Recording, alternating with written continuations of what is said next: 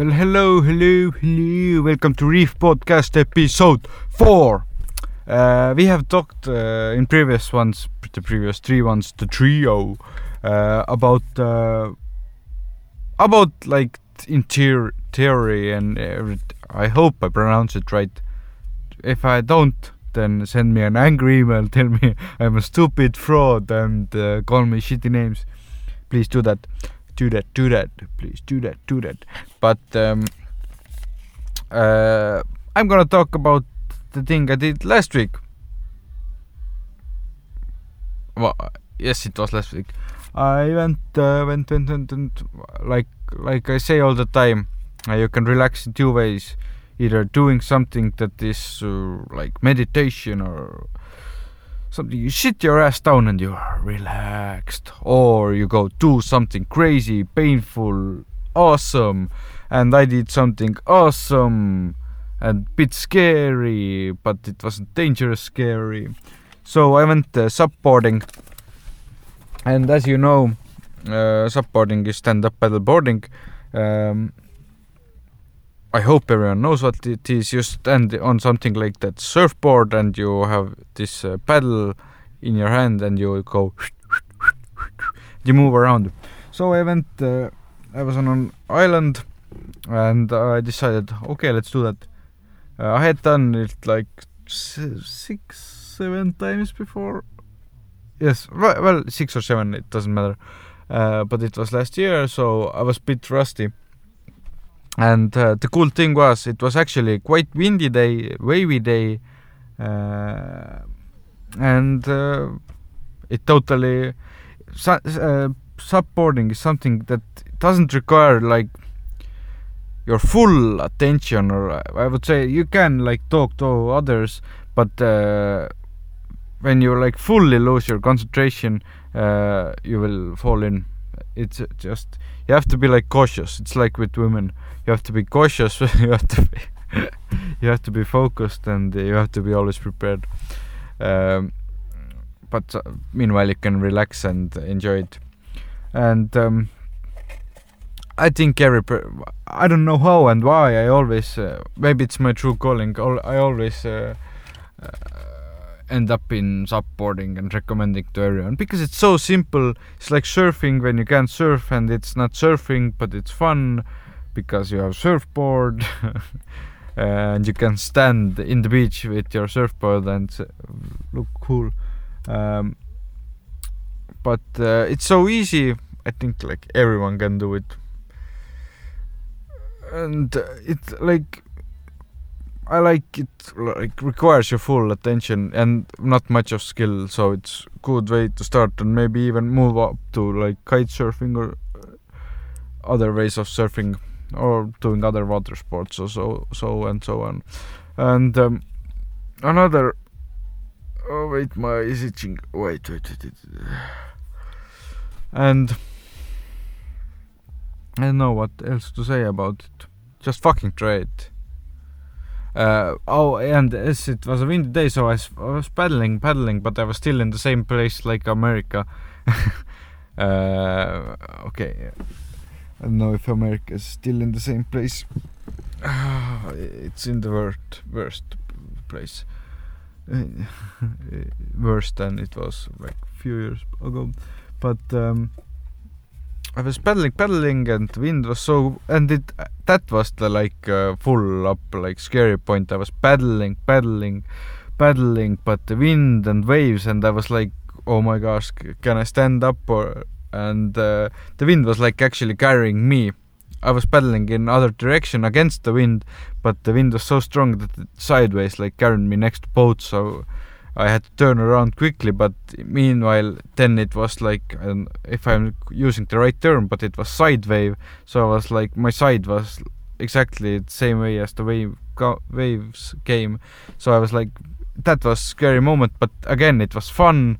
It totally like required my focus, and after I went back and ended the supboarding, I was pretty entertained, and I was like relieved and stress-free, and it was fun. But another thing, actually I haven't tried it I usually don't recommend things that I haven't tried, but I just read a newspaper article that it said so many good things about it. It was about parachuting. It's a parachute. I hope it's parachuting. Either way, you jump out of a plane with a backpack, and hope that it is backpack with a parachute, and not just an empty backpack.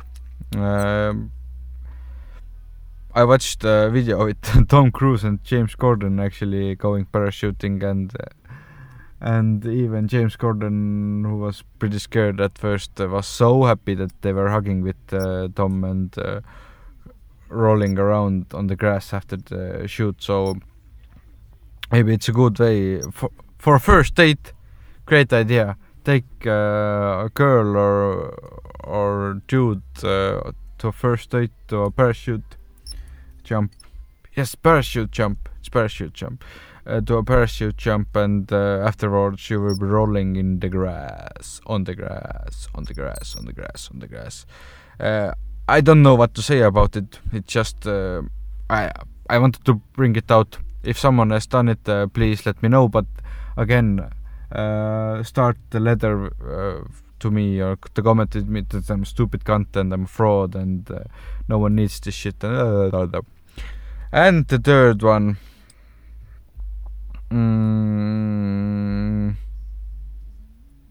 hills, bicycles. I love it. Take a bicycle, go if you don't want, if you can do mountain biking, but you can just do regular roads with nice curves and bumps and small hills, and these are really fun. I love to do them. When you're going like 60 to 80 kilometers per hour on a bicycle down the hill, well, that's a bit scary, that's a bit fun, that's a bit entertaining, that's a bit holy shit. And I think that is something really cool that I have actually fallen down on not 60, but I think it was 50 kilometers per hour. I've fallen, it's like 30 miles per hour. Not that fast, but I have fallen on that. No, it wasn't 50.